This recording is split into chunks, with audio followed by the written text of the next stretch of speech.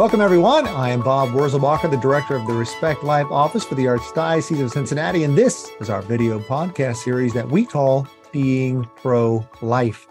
We've been focusing a lot on the upcoming November ballot issue, the right to reproductive freedom, which would enshrine a right to abortion for virtually any reason up until birth in Ohio. But today, I want to remind listeners that the Catholic Church does and always has cared for not only the unborn, but mothers, families in need, and others who are poor and vulnerable.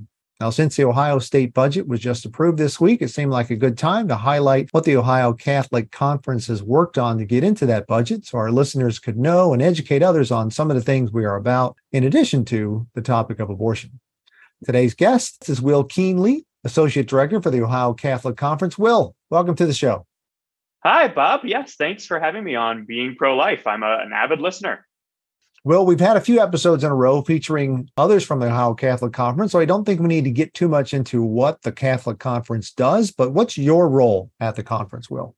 I am the Associate Director for Social Concerns. So you've talked about the conference before. We advocate in the legislature on behalf of the bishops and on behalf of the church. And I advocate on all of those issues that relate to social life, and as we've been calling it recently, integral human development, so family issues, life issues, economic justice, a whole slew of things.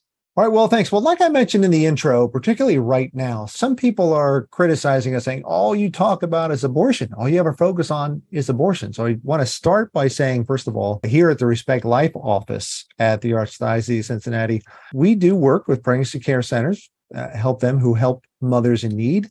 We also run a ministry for post-abortive women. For healing for them, we educate and advocate against capital punishment, assisted suicide. We help those who are deaf or have a disability by trying to ensure more equal access, resourcing parishes who are preparing children for the sacraments who might have a disability that doesn't allow them to join with the rest of their classmates. We do some education and resourcing and other issues like trafficking and domestic violence and bereavement. And that's just the Respect Life Office. There's a social action office that works on issues like immigration and hunger and homelessness and poverty and racism. The list it probably seems endless. But we're called not only to serve those in need, but to be involved in the political process as well to help create a more just society. So let's start there, right? So sometimes I hear criticism, you need to stay out of politics. Now that people mean different things when they say that phrase, you need to stay out of politics. But Will, what would be your response to we need to stay out of politics? Yeah, that's a really important question. I think for Catholics in the United States, it's been a live question for some decades. As Catholics came to the United States, especially in the 19th century, the role that we played in American life and what we could do in a democracy was contested both by Catholics and non-Catholics. So I'm glad that we're talking about it. And I think the best way to start talking about it is to return to the point you made about how many different things the Respect Life Office and the Social Action Office and the Archdiocese and across the state that the Catholic Church is involved in. Our social teaching, what people call Catholic social teaching, the body of our doctrines that tell us what we owe to one another, what we owe to society. Catholic social teaching is quite clear that Catholics should be involved in politics. I think what people are getting at when they say, well, we shouldn't be so involved in politics, they might be saying something very helpful, which is that Catholics should, especially the church, needs to be beyond partisanship. The Catholic Church is not another player in the political game along with political parties. It's not so simple as to say the Catholic Church is, we are with the Democratic Party or we're with the Republican Party, that we'd be involved in partisanship. But certainly we are called to be political. One of the central commands of Christ's teaching is to love our neighbor as ourselves. And certainly one of the easiest ways to do this is to be involved in our political life, where we interact with our neighbors, where we create policies that care for and treat all of our neighbors with respect and with dignity. So that's what I would say when someone says, maybe Catholics shouldn't be involved in politics. I would want to say, I agree, we shouldn't be partisan. But in order to love our neighbor as ourselves, in order to be a faithful citizen, we need to be involved in not only our sort of annual obligation to vote, but even the kind of political action that's less attractive. Knowing what's happening in the legislature, being involved in advocacy yourself with your representative, with your senator, with your governor, with your legislators at every level of government. And the last thing I would say is I think that call to faithful citizenship is just also a call to be obedient to Christ's teaching that we need to give to God what is God's, but we also need to give to Caesar what is Caesar's. And we owe something to our state and to our neighbor. We owe our faithful citizenship. So that's a perfect segue to talking about the Ohio budget. So the state budget just came out, approved by the governor. How many millions? What was the budget? Yeah, that's a key question. The budget is almost $200 billion. I think it's about $190 billion spread over 2 fiscal years. So the budget was signed on Monday, starting this July through the end of June 2025. The budget will distribute about $200 billion over those 2 years to all sorts of needs in Ohio. Okay, so it's almost a $200 billion budget we're talking about. Okay, so what are some of the things that are in this budget that you'd like to highlight to let the listeners know that these are some of the things that the Ohio Catholic Conference were advocating for to hope to get into this budget? That's great. I'll start with something that I, as the Social Concerns Associate Director, was not so personally involved with, but I think your listeners would find interesting and certainly is historic in its scope. This budget is the largest expansion of school choice in the history of the state of Ohio. So the Ed Choice scholarships, which have existed for some number of years and have allowed a number of students to choose the kind of education that best fits them and their family, that scholarship will now be available to all Ohioans, anyone under 450% of the federal poverty line. So any family of four making about $130,000, any family up to that 450% of the federal poverty line will receive the full amount of an Ed Choice scholarship. We're talking about thousands and thousands of dollars that families could use to attend a Catholic school of their choice if that's what their family needs. That expansion of Ed Choice is certainly one of the most remarkable features of this budget, and one that the Catholic Conference has been advocating for years and years and years. And that good work has borne fruit in this budget. Okay, so if you make up to 450% of federal poverty level, which is around, you said 130,000 for a family of four, someone close to that range. That's right. Then the full amount is a little more than 8,000 for high school. That's right. A little more than 6,000 for elementary. That's starting in fall of 2023? That's right. So there's going to be guidance coming out from our Catholic schools and from other entities on how to receive that Ed Choice scholarship for the 2023-2024 school year. And then if you make more than that, it goes down a little bit. The Ed Choice scholarship that you see on this graph here is the widest expansion of school choice in Ohio's history. It will allow families who have been struggling to send their child to a Catholic school to do so much more easily. And it will allow more families who would have otherwise perhaps wanted a Catholic education or another kind of education for their child to make that choice. All right. Well, I do have a couple questions about that before we move on. So some people have asked the question to me about if there are a lot of people that wouldn't normally going to Catholic schools that start going to Catholic schools, the percentage of Catholics at schools will be going down. And that might affect the Catholic identity of the school, right? Or even the religious education at the school. Do you have any thoughts about those concerns that some Catholic school students have?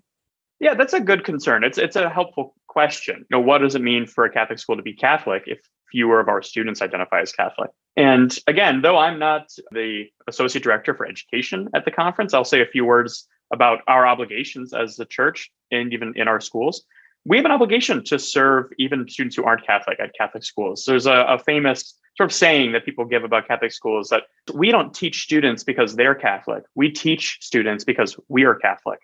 And I think that the aphorism there helps us to remember that Catholic schools, maybe like our Catholic hospitals or other public institutions, are ministerial entities where we do apostolic work. We teach students who are Catholic and non-Catholic about the world and also about how the gospel illuminates that world. So I would just say that around the globe, in developing countries, even in the early history of Catholic schools, there are large numbers of non-Catholic students who attend these schools. Many of them go on to live fulfilling lives that better represent the teachings of Christ because of that Catholic education.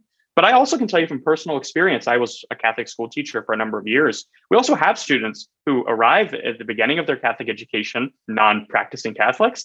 And by the end of the time they're in their Catholic school, I've seen a number of students convert to Catholicism because of their communion in the Catholic school, because of the friendships and the relationships they developed with their teachers. So in response to a very legitimate concern, I would say, let's remember that our Catholic schools are also a kind of ministry, and that by bringing in students who aren't Catholic, we're not doing anything other than what we do when we try to bring non-Catholics to Mass. We want all people to know the gospel and to have this experience of love that we offer in a Catholic school.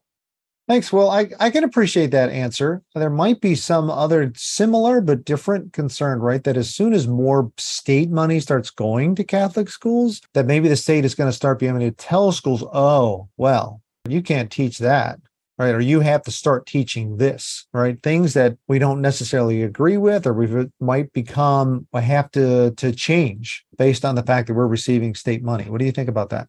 This is another very good concern. We want to protect the integrity of our Catholic schools. So Let me say that on the one hand, in Ohio, there have already been Ed Choice scholarships that have empowered students to go to Catholic schools. Have been in the past, before this budget, a number of programs that empowered families to make the decision to send their child to a Catholic school. There was also the John Peterson Scholarship. So we've already had some amount of state money that's helped families make this decision. And we have not, as a result, suffered a loss of integrity or autonomy in our Catholic schools. As a matter of fact, one of the tasks of the Catholic Conference of Ohio is that we oversee the accreditation of our Catholic schools. So we play that role already. And I would also remind your listeners that at the university level, at the post-secondary level, for decades, there has been a long precedent of federal money in the form of Pell Grants and other kinds of grants that have supported Catholic education.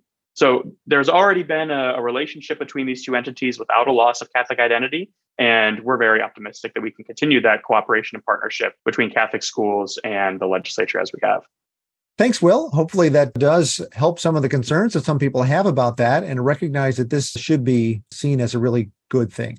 But there are a lot of other things in this budget, in addition, of course, to school choice. So what are some of the other things you want to highlight that we were really pushing for in this budget? Yes. So I talk about school choice first because that is such a sort of monumental change in this budget, but we should get into some of the ways that the Catholic Conference was advocating for the state policy, the state budget to support vulnerable families, pregnant women, young families. So one thing that was in this budget was a continued funding for a program that the Catholic Conference very much supports, a program called Healthy Beginnings at Home. Healthy Beginnings at Home was piloted just a few years ago, and this program identifies pregnant women who are at risk of losing their housing and comes alongside these women, stabilizes their housing, offers wraparound supports both during and after her pregnancy. And the results of the Healthy Beginnings at Home program have just been fantastic. So as I said, this was a sort of pilot program that had a research element to it. And so for several years now, the Healthy Beginnings at Home program has proven that if you come along and support pregnant women who are in a vulnerable way, the health of their children will be markedly improved over if that woman had to sort of sort things out on her own and risked possible homelessness. So I would encourage your listeners to look into the results of the Healthy Beginnings at Home program. The findings about that program are available online, and the program justifies itself multiple times over. So we were glad to see that program would continue to be funded. It's going to receive about $2.5 million for fiscal year 2024. There are a number of other programs, though, as well, that the Catholic Conference was advocating for, or other policy changes. For example, in this state budget, the sales tax on baby products has been eliminated. And this was something that we were advocating for in standalone bills and thrilled to see in the budget. So diapers, strollers, cribs, there will no longer be sales tax on these kinds of baby products, which is an excellent, clear way for the state to show support for vulnerable families, and undertaking the important work of raising a child. So we were thrilled by this as well. So do you know how unique is Ohio in that one? That's a good question, Bob. I don't know. I don't know off the top of my head. I know that some other states have started doing this. It's become a bit of a pattern, I think, perhaps especially after Dobbs, as one way for states to easily come alongside pregnant women and families who are raising young children. But I couldn't tell you how many. Hopefully, one day we can have this conversation and I'll tell you 50 out of 50. But for now, I'm not totally sure yet. Right. It sounds okay. So it sounds like we're not the first, but we might be one of not that many of the 50. Yes. We're part of a salutary trend across the states. Okay, great. Sorry, I keep interrupting you. So what else? Another change, which has been, I think, a huge victory for the pro-life cause, is the expansion of eligibility for Ohio Works First cash assistance. So there's a program operated by the state of Ohio called Ohio Works First. And this program offers direct cash assistance to a number of low-income vulnerable groups. And until this budget, in the past, that cash assistance could be given to a pregnant woman once she reached 6 months in her pregnancy. So a low-income woman who was pregnant, once she was 6 months pregnant, she could qualify and start receiving direct cash aid from this Ohio Works First cash program. And the Catholic Conference advocated very strongly that if we believe that life begins at conception, which of course we do, then that cash assistance should begin as soon as a woman finds out she's pregnant and comes and seeks out that aid. So starting in this budget, the Ohio Works First cash assistance program will be eligible to any woman at any stage of her pregnancy. And we see this as a huge victory for the integrity of the pro-life cause in a state like Ohio, where we really say in our policies that we believe that life starts at conception. I didn't know about that one. That's a new one. A final thing about the budget that I want to point out that relates to the dignity of especially early life The budget also reorganizes the laws around newborn safety incubators. So some of your listeners may be familiar with these kinds of incubators that maybe a fire department might have, so that a very young child could be placed here and the community can come around and support this young child now if for some reason a family isn't able to do that. So we're glad to see that those laws will make it easier and clearer how to go about creating those kinds of newborn safety incubators. Well, thanks. Well, I'm sure there's probably other things as well related to that, but let's talk about maybe some broader issues as well that the Catholic Conference was supporting that isn't even directly related to moms and young children. Great. Yeah. Let me start by talking about a really sort of in the weeds kind of legislation that the Catholic Conference was involved in. The Catholic Conference, as we advocate for the needs of all vulnerable Ohioans, is also aware of the needs of our seniors and elder Ohioans.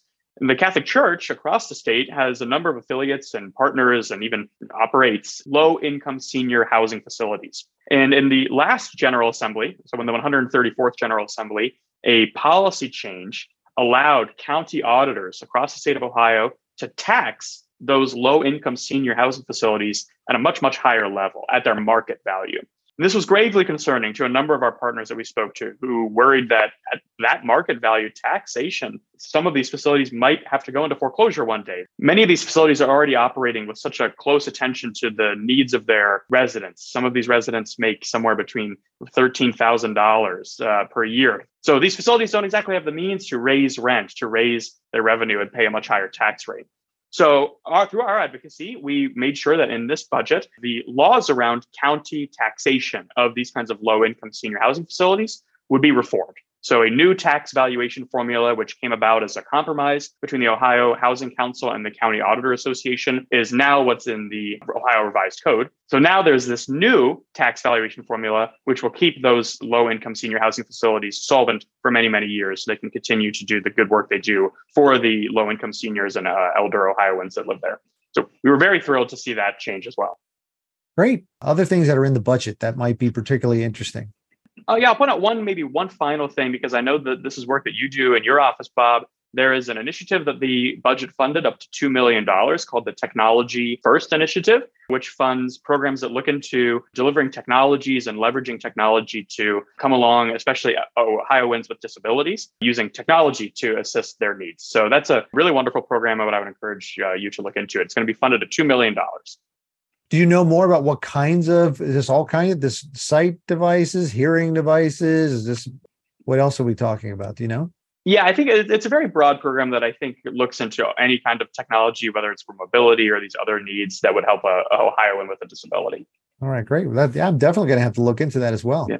So thanks, Will. So besides the budget, what is the conference advocating for among legislation that the House and the Senate are working on that we're trying to get passed? Yeah, this is a good question. We will take a few weeks off, probably that active advocacy over the month of July and into August. The legislature goes on a bit of a break for the summer, but just before that break, in addition to our work on the budget, we were advocating on a number of other bills that we'll pick up again when we return in the fall. One bill that we just came out with that I think your listeners will find very interesting was House Bill 5. And House Bill 5 reorganized the adoption process. It reformed some of the procedures involved in adoption in Ohio and makes it easier for a family, whether they're adopting domestically or internationally, to do that and to support the birth mother who perhaps these Ohioans have partnered with along the way. So one thing that this reform does is it raises the disbursement ceiling of funds that can be given to a birth mother to help her in the final months of her pregnancy in terms of her housing or medical needs. So it raises that ceiling to about $6,000. It was $3,000. So this mother can now be supported with a $6,000 disbursement. And it reorganizes a number of issues related to the sort of legal process of bringing about a child into your home through adoption. So we were glad to come out for that bill. It has passed the House unanimously, and we'll be going into the Senate as I said, when we return in the fall. So we'll continue to follow that bill into the Senate. There's another bill also related to supporting families that treats that Healthy Beginnings at Home program that I spoke about earlier. There's a separate bill that also is in the House called House Bill 7. And House Bill 7 is known as the Strong Foundations Act. House Bill 7 includes a large number of provisions that would support young children and families, especially those most in need. It would give $15 million to the Healthy Beginnings at Home program, which I spoke about a little bit earlier. So $15 million into a program that's coming alongside pregnant women who are at risk of losing their housing, The Strong Foundations Act would also ensure continuous enrollment in Medicaid for children under 3 who are in a perhaps low-income family. So the child doesn't need to be re-enrolled every year and possibly lose coverage between their birth and 3 years old. So the Strong Foundations Act is full of a number of really laudable provisions that we were happy to support in the House, and we'll continue to follow it, hopefully into the Senate in the fall. And then another kind of bill that really also kind of gets into the weeds, we just came out for a bill called House Bill 199. In Ohio, a number of married couples actually pay more in personal income tax because they're married. It has to do with the way the Ohio progressive tax bracket works. It's some complicated tax information here, but what I'll say is that House Bill 199 would make sure that any married couple wouldn't pay more in personal income tax than they would if they were filing as 2 single people. And of course, as the Catholic Conference supports marriage, it's the most fundamental society. We don't want to penalize marriage in our tax code, so we're very hopeful that House Bill 199 will show that the state of Ohio also values marriage, at the very least by removing the tax penalty that currently exists for a number of couples. So those are some issues related to family life, but we've got other bills too that we're working on. I know one of them, of course, is capital punishment. You want to say a little bit about that one? Yes. So this bill is in the Senate currently. That's the Senate Bill 101. And I would encourage your listeners to look this bill up and to write to your legislators about supporting this bill, which would abolish the death penalty in Ohio. So I know on your podcast in the past, Bob, you've talked about capital punishment and the church's teaching on how even here for the incarcerated person, the dignity of life obtains. And not only the dignity of life, but also over time, the Catholic Church has been one of the voices which has said we should be gravely concerned about some of the moral errors that are often involved in the execution of capital punishment.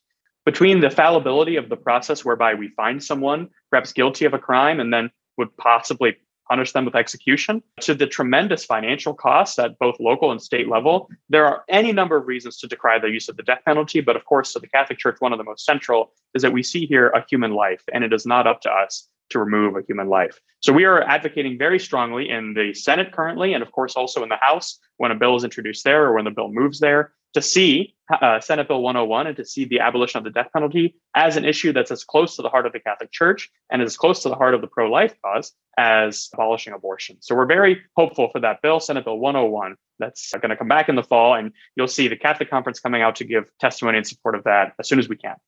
All right. Well, Will, if listeners want to know more about what it is that the Catholic Conference is advocating for in the legislative level, we can find that on your website, right? Yes. So if you go to our website, ohiocathconf.org. All right. So here are the pages right here. And where do we go from there? Well, if you scroll down the homepage, you'll always just see our latest news. So you'll see as you go down this first page, the bills we've been most recently working on. So you see our statement there about the budget, House Bill 33, our statement about House Bill 199 I was describing, and the SAFE Act as well, which we came out in support of to protect young people and the integrity of their bodies. We have another statement on the passage of the budget from the Senate. So as you scroll down the homepage, you'll see a kind of constant update of what the Catholic Conference is doing, including our job posting. If you're interested in advocacy on education, I've been talking about education a little bit, please feel free to reach out to the Catholic Conference. So that's one easy way to see what we've been working on. But at the top of that homepage as well, you'll see that we've got a number of tags where you can look at our current legislation, our action alerts. If you want to see who your legislators are, you can contact them using that third tab. So we have a lot of resources on our website that I hope your listeners will find useful. Okay, so you can click on Courage Legislation, for example, and see what some of the current legislation is that people are working on. If you want to sign up to be notified when there's opportunities to contact your legislatures, for example, if you go to the home page, I think, and you scroll down to the bottom, join our mailing list. Is that right, Will? That's right. Yep. This will sign you up for our Action Center. You'll get our newsletter, which comes out often telling you about the legislation we're working on. And also you'll get our action alerts through that newsletter too, where you can contact your legislator directly and send a little message saying, hey, I live in your district. I feel very strongly about this issue that the Catholic Conference is advocating on. So I hope that your listeners will go to our website, ohiocathconf.org, scroll to the bottom, and then click join our mailing list. All right. Anything else that I didn't give you a chance to talk about that you wanted to pass along? Maybe an upcoming bill that's not on the website yet that you're hopeful for in the fall, perhaps? Yeah, let me give one last update just to show the kind of diversity of issues that the Catholic Conference is working on. In my first answer to your first question, Bob, I talked about the breadth of Catholic social teaching and the various manifold issues that the Catholic Church teaches that we can and should be involved in. And we've talked a lot about issues of family dignity and preserving the dignity of life. These are very important, but there's a bill that would just pass the House. This was House Bill 106. In Ohio, we are one of about 9 states currently where an employer doesn't have to give their employee a pay stub. And as a result, there are about 200,000 people in Ohio who functionally don't earn minimum wage, because by the time their wage gets to them, there have been so many deductions or other possible issues that they're unaware of, that their paycheck doesn't reflect what our federal government even calls a minimum wage. So by getting a pay stub, at the very least, someone can know where is it that I'm getting deducted, and maybe I can raise a concern about that if I want to. So in Ohio, we want to make sure that our laborers, our workers have dignity as well. This too is part of the Catholic social tradition, that workers have an innate dignity and that they should be respected and honored in the work that they do and protected as workers. So we were glad to come out for House Bill 106, which, as I said, has passed the House and will follow that into the Senate. So we are hard at work in the legislature here, working on economic justice, the justice that's owed to the preborn, and even the justice that we owe to our environment. One last thing, we came along with a bill, House Bill 79, which would encourage energy efficiency. So we were here to show solidarity and defend the common good in every domain, and we're hard at work doing that. Well, thanks, Will. Thanks for talking with us today about what the Catholic Conference advocates for, right? Showing that we care not only about the unborn, but moms, families, and all those vulnerable in order to promote the common good. Thanks for spending time with us today, Will. Thank you so much, Bob. And please, if you're interested, check out our website, ohiocathconf.org. I'd be happy to communicate with any of your listeners. Send me an email. And I want to thank all of our viewers and listeners for tuning in on this episode of our Being Pro-Life series. Head to the website to view all the links talked about in this episode at www.catholicaoc.org/beingprolife. Thank you again for joining us today. I look forward to being with you next time.